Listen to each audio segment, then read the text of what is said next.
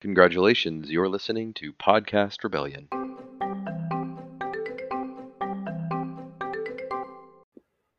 Welcome to Podcast Rebellion, everybody. This is JUCO All-American, joined as always by Whiskey Wednesday. We are here to talk about Game Week. The Mercer Bears coming up. And we will have things to talk about with that and also just the season overall. Hopefully you're noticing that the sound quality is a little bit better. I have a new mic. And apologies for last week. It was pretty trash when I listened to it. But first, before we talk about football, we are going to talk about what we're drinking. I am actually drinking an old-fashioned made with a bourbon distilled in Austin, Texas, where I live, called 9 Banded, which is 90 proof. It was $30, and I am quite happy with it. This is my first time actually having this. Even on the rocks, it's fine. But yeah, especially good in this cocktail. Nice. If you tuned in last week, I mentioned a rum that I was drinking called Smith and Cross. It's like a funky kind of Jamaican rum. I'm drinking the same thing. You know, it's kind of been old reliable, and I'm gonna hold steady with that for this week. So. Nice. It is funny. I was thinking about how I am always drinking whiskey, and you are always drinking a rum whenever we have these. These calls. Pretty much. It's not that I don't like other drinks. I just also like bourbon a lot. Yeah. I'll change it up for upcoming weeks. Yeah. Well, there will be plenty on Saturday. Before we talk about Ole Miss, do you think that you'll watch a lot of football other than Ole Miss on Saturday? Or are you mostly just kind of an Ole Miss football watcher? I'm going to be annoyingly busy this Saturday and lots of other Saturdays. I am just very bad at clearing my schedule for college football. I try to catch up on it and, watch recaps and highlights and stuff from, the previous week throughout. Yeah. But yeah, it's hard for me to sit down and watch a whole football game. Mm-hmm. Mm-hmm. Yeah, I mean, I think that week one also doesn't seem like it has just an insane number of interesting games. I guess UNC South Carolina will be good or interesting enough. It will be interesting how Tulane does against South Alabama since Ole Miss plays them. And then I guess Thursday night is Florida versus Utah. That should actually be a really interesting game. But lots of just obvious outcomes among the top 25. It will be interesting to see Colorado's first game, kind of see like what does Shedeur Sanders look like at this level and that sort of thing. They played TCU, right? Yeah, and that's going to be a tough test. But if they keep it close, or certainly if they win, that would be a really interesting thing. I don't know about you. I'm actually sort of rooting for them. I know that a lot of people are like down on Deion Sanders because he's kind of the next it thing, and people wanted it to be Lane Kiffin and everything, but I actually think it'll be cool if they do well. Yeah, I'm on the fence. It does seem like Deion Sanders is kind of a huge dick, but I think what he's trying to do is really interesting. So I'm torn, and the Colorado Buffaloes are one of my like go-to NCAA football dynasty teams, just because like their uniforms are so sick, and having a team in Boulder, Colorado. Mountains in the background. I don't know. It's cool. So I'm on the fence. It's also always fun to start with a really trash team, and Colorado is that. So. Oh yeah. Okay. Well, let's talk about Ole Miss. So obviously we're not going to spend a lot of time on Mercer. I know nothing about them. I know a lot of people like watched their first game, which has already happened. They won 17-7 against North Alabama. And their quarterback, whose name I'm now learning is Carter Peavy, was 12 of 17 for 115 yards and a touchdown. They averaged 3.2 yards rushing against North Al and 6.8 yards passing. But their defense was just, I guess, so locked down that they somehow won. Yeah, I don't think it will be an interesting game. And that's great. I love that kind of game. Yeah, those non-interesting games to me are very interesting, where you get to Hmm. just see the bench get cleared. It's so much fun. Exactly. And also, like, it's just a chill Saturday. Um, but let's talk a little bit about the team, and by the team I mean Ole Miss. So first of all, it seems like suddenly there's this like invented quarterback controversy, and I guess maybe it's not that invented. I mean, there are good options on the roster, more than just one. But I don't know, like it's weird that if Jackson Dart and Spencer Sanders have been told who the quarterback is, they certainly haven't told the media that they know. They seem to not know, which is kind of, I mean, look, it doesn't matter because whoever it is will just boat race Mercer. But it is a little bit weird, right? That, like, I mean, I've heard anecdotally that, or maybe not anecdotally, I've heard from people that Jackson Dart is taking almost all the snaps with the ones. But, like, just go ahead and do it, man. Like, Spencer Sanders is not going to transfer. Yeah, he doesn't seem to have that option really, Right. Sanders. But yeah, you're right. Dart has taken such a large percentage of the first team snaps that if there is a real quarterback controversy, what is Lane Kiffin doing? Yeah. Uh, that's not what you do if there's a real quarterback race, if there's a real position battle. You don't give one Yeah. guy 90+% of the first team snaps. And yeah, you're right. There were, I think Sanders and Dart both appeared in front of press this week and both kind of indicated like, yeah, we would like to know what's going on, I'm but sure we they don't. would. I'm sure they would.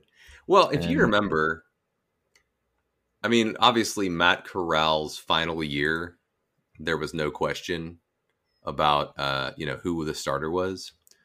But when Kiffin first got to Ole Miss, he played coy about John Rice Plumlee and Corral. Like, we heard that Corral was taking all the snaps, but even like many media members the week of the game were saying like John Rice Plumlee is going to start and run for 1,000,000 yards, and we know just how silly it was looking back not to name Corral at the time. But for whatever reason, Kiffin didn't. And then Corral was cemented as a starter, and so that became less of an issue, and it was obvious. I guess maybe there's something to this idea that Kiffin just kind of doesn't want to say who it is before the year starts. yeah, it's definitely an odd strategy. I feel like there's this emphasis on his NFL like approach to player management and stuff like that. But that's not what they do in the NFL. They say Yeah, who the starters are. They like release official depth charts and stuff. yeah. Uh, but yeah, he won't do it. I So I mean, guess we'll see. we'll see both of them play on Saturday, so I guess we'll have the chance to kind of see how that plays out. Yeah. Okay. I have a question for you. At what point in the game does it become disappointing or aggravating that we haven't seen Spencer Sanders, assuming Dart gets the start? Like, at what point in the game are you like, okay, come on? If we haven't seen him by halftime. Okay, yeah, I'd agree with that. And yeah, I'm wondering, like, I feel like a lot of time coaches just leave starters in for way too long in situations like that. So I'm curious to see how it looks.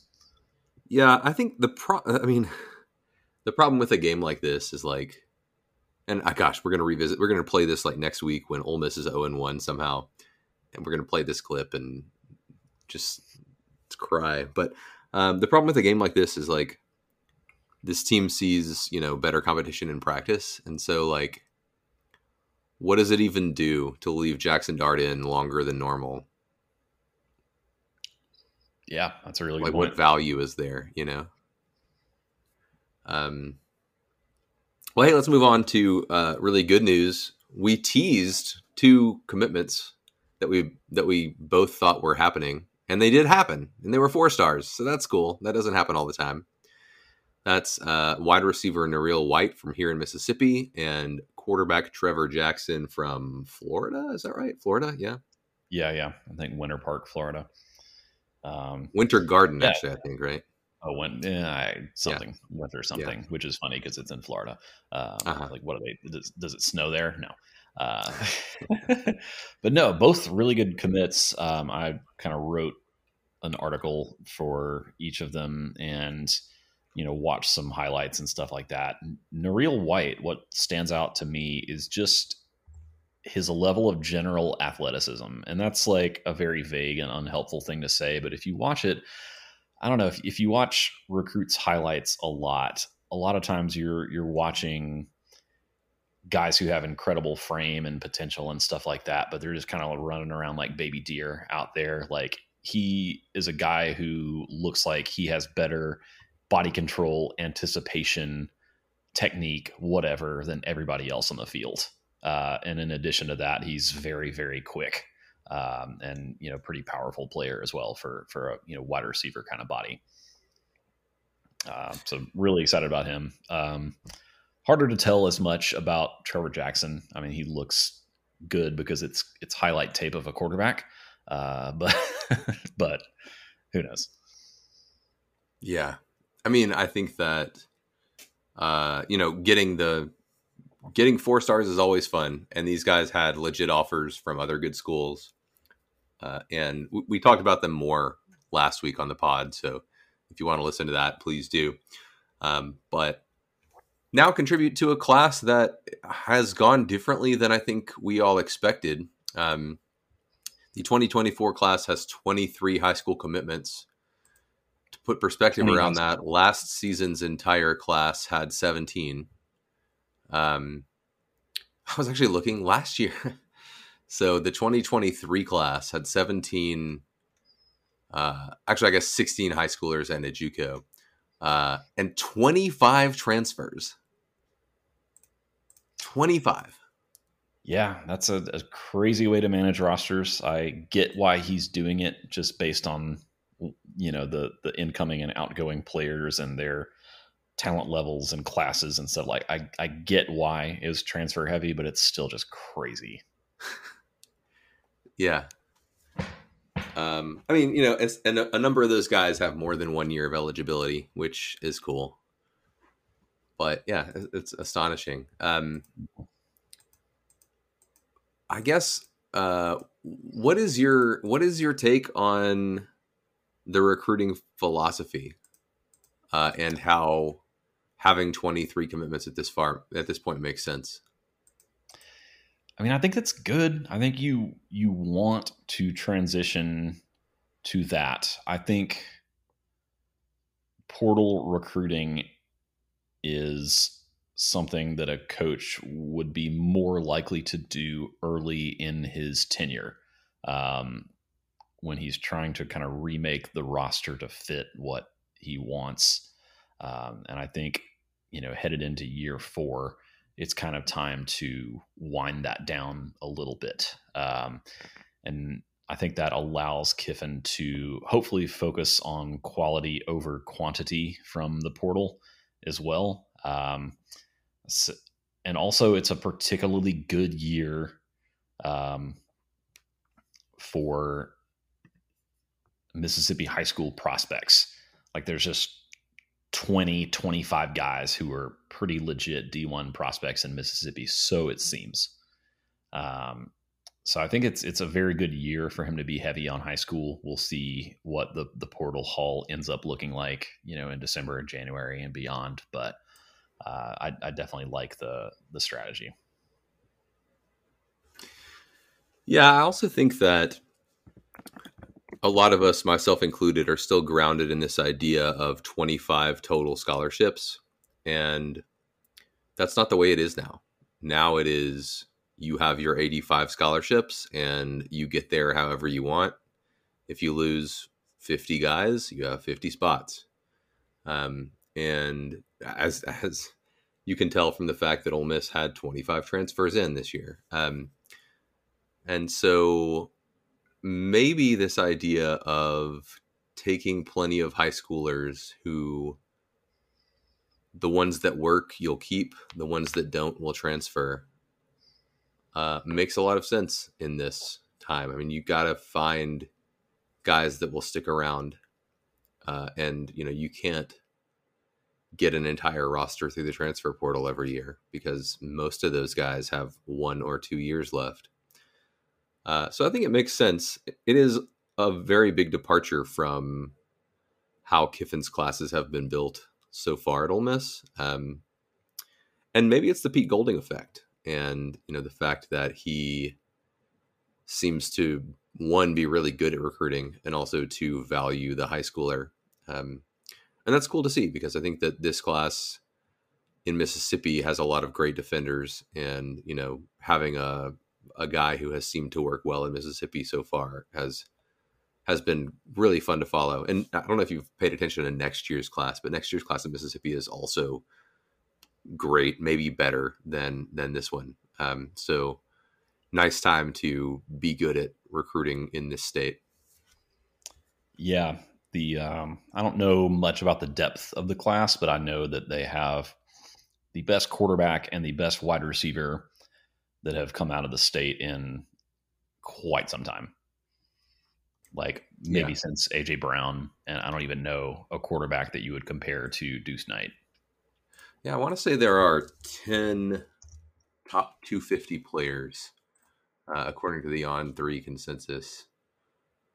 But let me make sure that that's right. Well, I'll tell you what. It's not important. We can talk about that later. Let's talk about the game and everything. What are your thoughts just generally on kind of what has stood out to you out of camp and the depth chart and that sort of thing, and maybe been a bit surprising to you entering the season? Yeah. Definitely, I'd say camp on the whole has gone mostly as expected, which is probably a good thing. It probably means they didn't grossly misevaluate a bunch of portal guys, stuff like that. One of the good pieces of news is it seems like Aiden Williams, the freshman wide receiver, is set to be a heavy contributor early, and everything we hear from him is that he's just going to be a superstar, like very quickly. That's pretty cool. Suntarine Perkins, I was kind of hoping to hear the same things about him. Haven't yet. I mean, we hear like his potential, his athletic ability is insane, but he has probably more veteran guys ahead of him. And I think maybe linebacker is also a tougher position to emerge as a freshman. And so he has those two things working against him. And I'm curious to see what he looks like, how much we see of him on Saturday and down the road. Let's see. Michael Trigg, once again, kind of showing that he's not going to be super reliable this year. He's, there are rumors that he had quit the team, and apparently that's not the case, but he's still kind of in the doghouse and still not working hardly at all with the first team, even with Caden Prieskorn taking some time out. So, yeah, I'm frustrated to hear that he may not be a big part of the offense.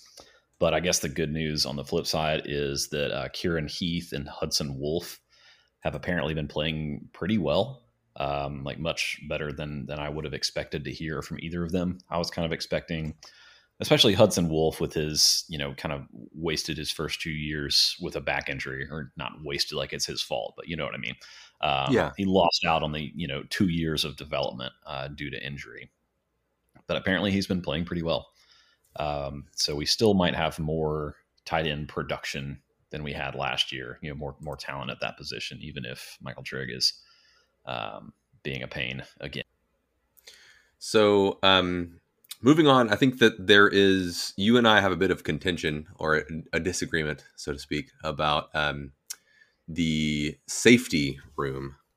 I think that we're both kind of in agreement around corners, probably where DeAndre Prince is good, and there are some promising players elsewhere, but it's not like a proven position necessarily, other than DeAndre Prince. But you have also some thoughts around the safeties. Yeah. I like the guys that they brought in. I think we just need to see how they compare with the guys that we lost. AJ Finley, Otis Reese, we both found out made NFL rosters. Yeah, that's awesome. Yeah, great for them. Tysheem Johnson transferred to Oregon. I don't know what his, outlook is for the Ducks, but still transferred to a very prestigious program. And those were our three best safeties. They're all gone. Of the two returning contributors at safety, one moved to linebacker and then got injured in Ladarius Tennyson. The other is Aisheem Young, who's pretty good. John Saunders, I like a lot. I think he's going to be our best safety this year. And then beyond that, we have some question marks. There's, oh man, I'm getting his name. Hold up. It's, oh my God. Taylor Give Washington. me any identifier. Taylor Washington. Trey Washington. Trey Washington. Oh my God. Yeah. Terrible. Trey Washington, he should be fine. He played a lot, but I don't know how he will do as kind of a starter level contributor.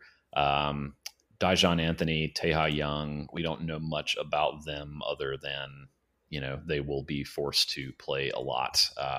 Basically, I think that could be a weak point of the defense, or at least the biggest question mark. So I think that'll be an area that I watch a lot on Saturday.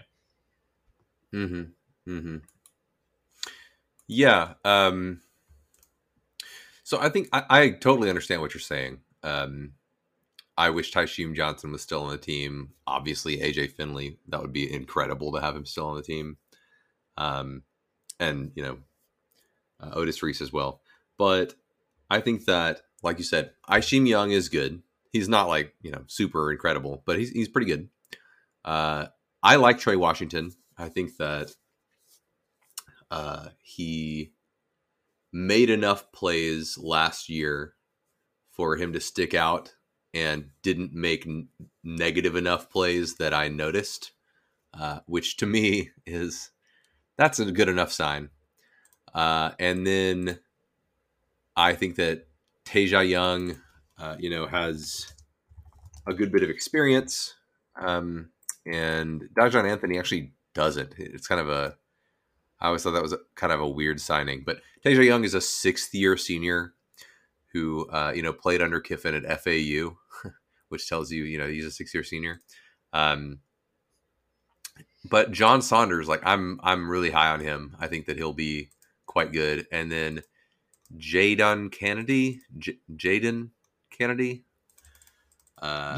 From Tulane. Yeah. So I think that they're in a spot where I'm sure that plenty of those guys or several of those guys will not hit, but they kind of don't need them. They have so many guys who will likely be fine, and when you have enough guys who will likely be fine, it's probably going to be okay. Yeah, I definitely see where you're coming from, but yeah, I think that is the biggest area of concern on the defense for me. So yeah, it will be interesting to revisit this next week. Yeah, not that we'll really know, but yeah, at least we'll have some sense of is there does John Saunders Jr. just play all of the first quarter? Then oh, okay, well then he's clearly the main or one of the main guys opposite Aisheem Young. But is it just a rotation of players? In which case, maybe there's a lot that's unsettled. But I don't know. I feel fine about that position group. The defensive line is really interesting to me. I think opinions on it are all over the map. Some people seem to be really high on the defensive line. I don't know where you stand. You and I have not talked about this yet. I am decently high on it. I think it is an above average SEC defensive line, which Ole Miss rarely has. Okay. So are you buying this idea that JJ Pegues will be more able to like eat with mostly 4 down linemen and a big guy next to him kind of eating up some blockers? Absolutely. Yeah. Yeah. I think that's absolutely the case. They have 3 guys who would be fine starting alongside him at defensive tackle who, are more space eaters. And we know, like, we've seen Pegues be really dynamic at Auburn and at Ole Miss last year at times. He was not put in a position to succeed very often. There's other players too. Cedric Johnson, I think we didn't get to see much of him healthy last year. He's a dynamic player. Isaac Ukwu, I think, is going to be pretty damn solid. Jarrett Ivey was very good last year in his first year, and reports on him having improved, have kind of been circulating. They got guys, man. They got more guys than they normally have. They have depth at every spot. They have a lot of seniority along the defensive line to the point where it's kind of scary next year what's going to happen because everybody's a senior. So yeah, I mean, I think it's going to be good. If it's not good, it'll be disappointing. Yeah, I definitely, I generally agree with you around that. I do think that I'm not. It's funny after what I just said about the safeties and how like there are enough guys who are fine that it'll probably work out. But that D tackle spot opposite JJ Pegues has to be with a player who's good enough to actually draw double teams, or else it kind of doesn't really matter that like they're big. And I guess we'll just kind of have to see, like, people are talking about Joshua Harris and Stephon Wynn. I guess I'll know soon enough because they'll probably call his name some against Mercer. Being, battling it out. Like neither one of those guys has done anything at the schools they came from. And I think that, there are reasons for that and there are reasons to find them promising players and that sort of thing. But like, I'm just not ready to say that they're going to be enough of an impact that offensive lines stop keying in on JJ Pegues, Yeah, that's true. I mean, to some extent, just their size and power kind of commands some extra attention because even if they aren't making the play in the backfield, you don't want a large defensive tackle just caving in the middle of your offensive line often, I think they have the potential to do that just physically. I mean, again, we'll see, but that's kind of my thought. But you're right. That is maybe the point along the line where the talent level is lowest. I think it's fine, but not like all SEC level. But yeah, I think overall the biggest criticism of this defensive line is there isn't a Sam Williams or a Greg Hardy or a Robert Kimdichie, just an all SEC level player necessarily along the line, but a lot of guys who are solid and experienced. Yeah, I think that like to your point about there not being a Robert Kimdichie or whatever, like if JJ Pegues is clearly the player we're most excited about, and like he wasn't all that dynamic last year, he's fine, but he wasn't like, a game breaking difference maker last year. Like that kind of says something about the line, Yeah, it definitely could. We talked about it all year last year and during the offseason when we were trying to replace Chris Partridge. The 3-man line just makes it tough for any individual to stand out. Great point. Yeah, definitely. Okay, well, I think that makes sense. So I put a question in the show notes that I found interesting. I've been thinking about it since we sort of about it or brought it up, but didn't actually broach the topic last week. And I know this is like a weird hypothetical that maybe we shouldn't talk about on actual game week, but would you rather, if you could sort of choose one of these things, would you rather have a deep team that was, not as talented at the top, or one with like quite a good bit of talent at the top, but where, an injury or two could really sort of spiral things out of control? Well, that's a very hard question, but I think my answer is we've seen plenty of the latter. Ole Miss teams that have elite talent, no depth. You know what? Let's take a spin with the other and see what that looks like. That's a really great point. Yeah. Yeah, that's fascinating because until you said that, my answer was definitely like I would rather have less depth than we have now, but more superstar players. But maybe you're right. It's so devastating when it falls apart, Yeah, maybe you're right. Maybe you're right. Okay, that was a short hypothetical, but you convinced me with like one statement. So let's talk about our prediction on the record. And we don't really have to go game by game because I think that's kind of like not the best pod. But what's your prediction? And I know that like a prediction is kind of weird because it's like, well, probability of winning this game versus this game, that sort of stuff. But like, if you had to stick to a number of wins, a number of losses, what would you guess? Man, I was on team 9-3 for a long time, and I think I'm weirdly adjusting down to 8-4. I don't know. This week has me feeling weird things. Just some of the questions around the quarterback position, questions about injuries and how different injuries might affect the team, and just the project of implementing all these new players at all these different positions and stuff like that.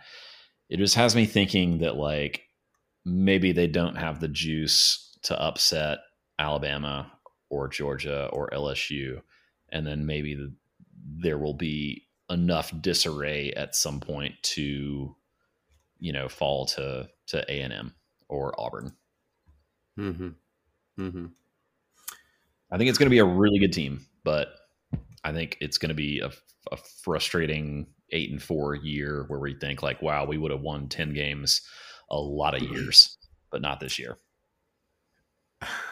Gosh, this is gonna be such a boring podcast to listen because I like that is exactly the way that I feel. I am 8-4, good team, but tough draw with UGA, and it's going to be difficult to overcome that. I think that LSU will be quite good. I think Alabama will be better than people think because everybody's saying, oh, they won't have a quarterback, but like they have 5 stars at almost every position. So I think it'll work out just fine for them. And I think there's also like something to this idea that I think you and I no, you and I kind of disagree about the difficulty of Tulane. I think that the first 3 games, which are Mercer, Tulane, and Georgia Tech, will be relatively easy. But then it is Alabama, LSU, Arkansas. And you run the risk of losing all 3 of those. And then suddenly you're 3-3. And, we saw what happened last year when the team kind of lost some games and suddenly just folded. I certainly hope that is not what happens this year. But, yeah, I don't see them upsetting UGA or Alabama. I think that LSU is a near certain loss, and then to suggest that they will win every other game is kind of weird. So that's why I have them at 8-4. Yeah, you'd certainly like to not have Alabama and LSU, and then Arkansas back to back to back. Because, yeah, you're right. I mean, if we faced LSU at a good point in the season, I might qualify that as a toss up. But it just like the week after Alabama was just tough, man. Yeah. And then you know what? The week after LSU also tough, man. Uh, and then Yeah. And I mean, we Arkansas just play Arkansas. boat raced Ole Miss last year. I mean, Ole Miss should have been in that game, but they caught every bad break imaginable, and I say that at risk of getting fined by the SEC office. Yeah, the refs made sure that we couldn't score, and that Arkansas in the first half, and then it was just yeah, sort of yeah, like yeah. Oh no, it going through the got motions. terrible. It got terrible, but Yeah. in the first quarter or so, it was like we are better than Arkansas. Just everything is going wrong, and then it got out of hand. Yeah, yeah. Okay, we're winding down here. I know that we haven't actually seen. Ole Miss has not released a depth chart as of now, at least as far as I understand it. But among the probable starters on offense and on defense, who do you think that like maybe we are not talking about enough, or people are not talking about enough, that like at the end of the year will suddenly be, oh, this guy is a person that factored in much more than expected? That's a really tough one. It's not tough for me. I'll go first then. All right, go for it. It's Dayton Wade for me. Ooh, good pick. Yeah, I think that people are forgetting how useful he was at times. Now, I'm not saying that he's going to be like our best receiver or something like that, but he had some games last year. I mean, he never like put together some huge epic performance, but against State, he had 8 catches for 88 yards and a touchdown. And then in the bowl, he had 3 catches for 73 yards. I think that he has some, I don't know, he brings a skill set that a lot of the other wideouts don't have, which is sort of that like shifty guy underneath. And I could see him being utilized more as he's had really time in the system and everything. I mean, this last year was his first year at Ole Miss, and it took him a while, but he really came on towards the end of the year. Yeah, and it was his first year really playing like big time college football. Yeah. So he was definitely on my short list, and I think another point is that I think he is kind of like an emotional leader, a little bit. Like I think when he makes a big play, like the team is going to get hyped up, like the fans are going to get hyped up. He's a favorite, and I think for good reason. I'll say 2 guys. I was going to say Caden Priestcorn. He might be injured. We're not totally sure about that. I don't know, but in assuming that he may not play the first couple of weeks, I'm kind of split between Jordan Watkins and Jaden Williams. I think Williams probably will improve a lot from year 1 to year 2, and it will suddenly, become very obvious that we have a pretty good left tackle who's doing a much better job of keeping Jackson Dart or Spencer Sanders or whoever upright. And then Jordan Watkins, he has a little bit of that Braylon Sanders ability to just disappear and reappear wide open. He's fast. He sees the defense. He seems to make huge plays. If you look at a lot of our games last year, the offense would be stymied, and then Jordan Watkins would make a 40-yard reception or something like that. So those are the 2 guys I was caught between. Yeah, I think those are also very reasonable picks. Yeah, what about for defense then? So I've mentioned him before. I think John Saunders is my dude, man. I think he's going to be the best safety. I think he might push to be the best defensive back that Ole Miss has. DeAndre Prince and Zamari Walton are really good at corner, I think. But I think he's, watching him in the Grove Bowl, he was all over the place. And I think he has a big upside, and it'll be fun to watch him. Yeah, I think the defense is maybe a little bit more settled and maybe sort of on some level everyone's talked about.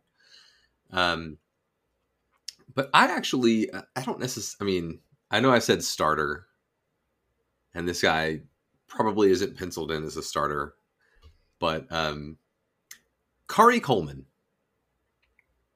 I'm just going to go ahead and say, I'm going to pretend that games 4 through 12 or 4 through 13 did not happen last year. And in games 1 through 3, Kari Coleman was making a case for an All-American. He was all over the field crazy. And then he got hurt. And then the rest of the season, was okay.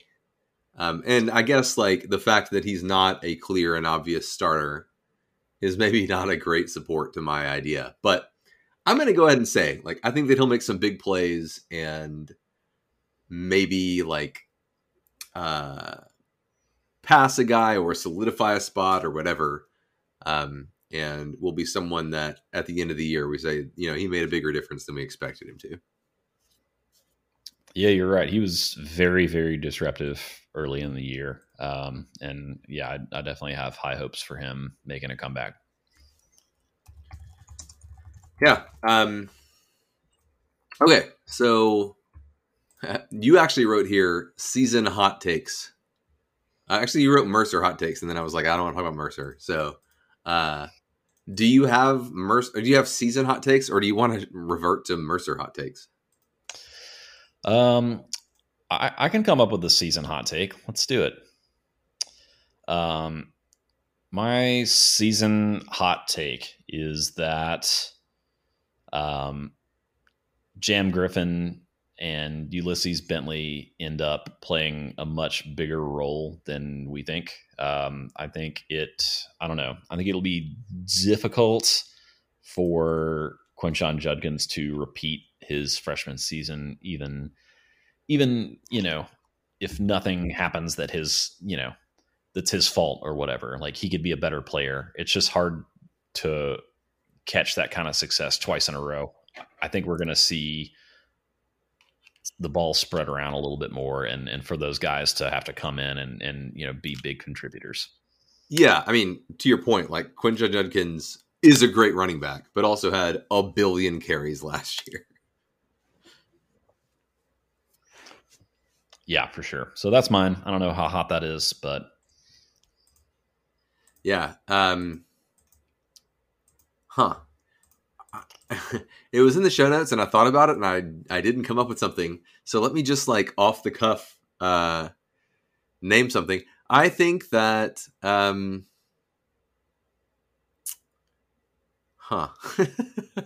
maybe I should have thought this through a bit.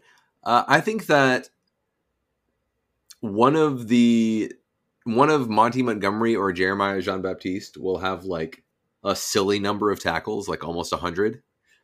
Maybe 100. And the other won't work out. Interesting. That is a hot take. All right, let me make one more hot take that is so the first one was kind of internal focused. This next one will be external focused. We will beat the absolute crap out of Texas A&M. There you go.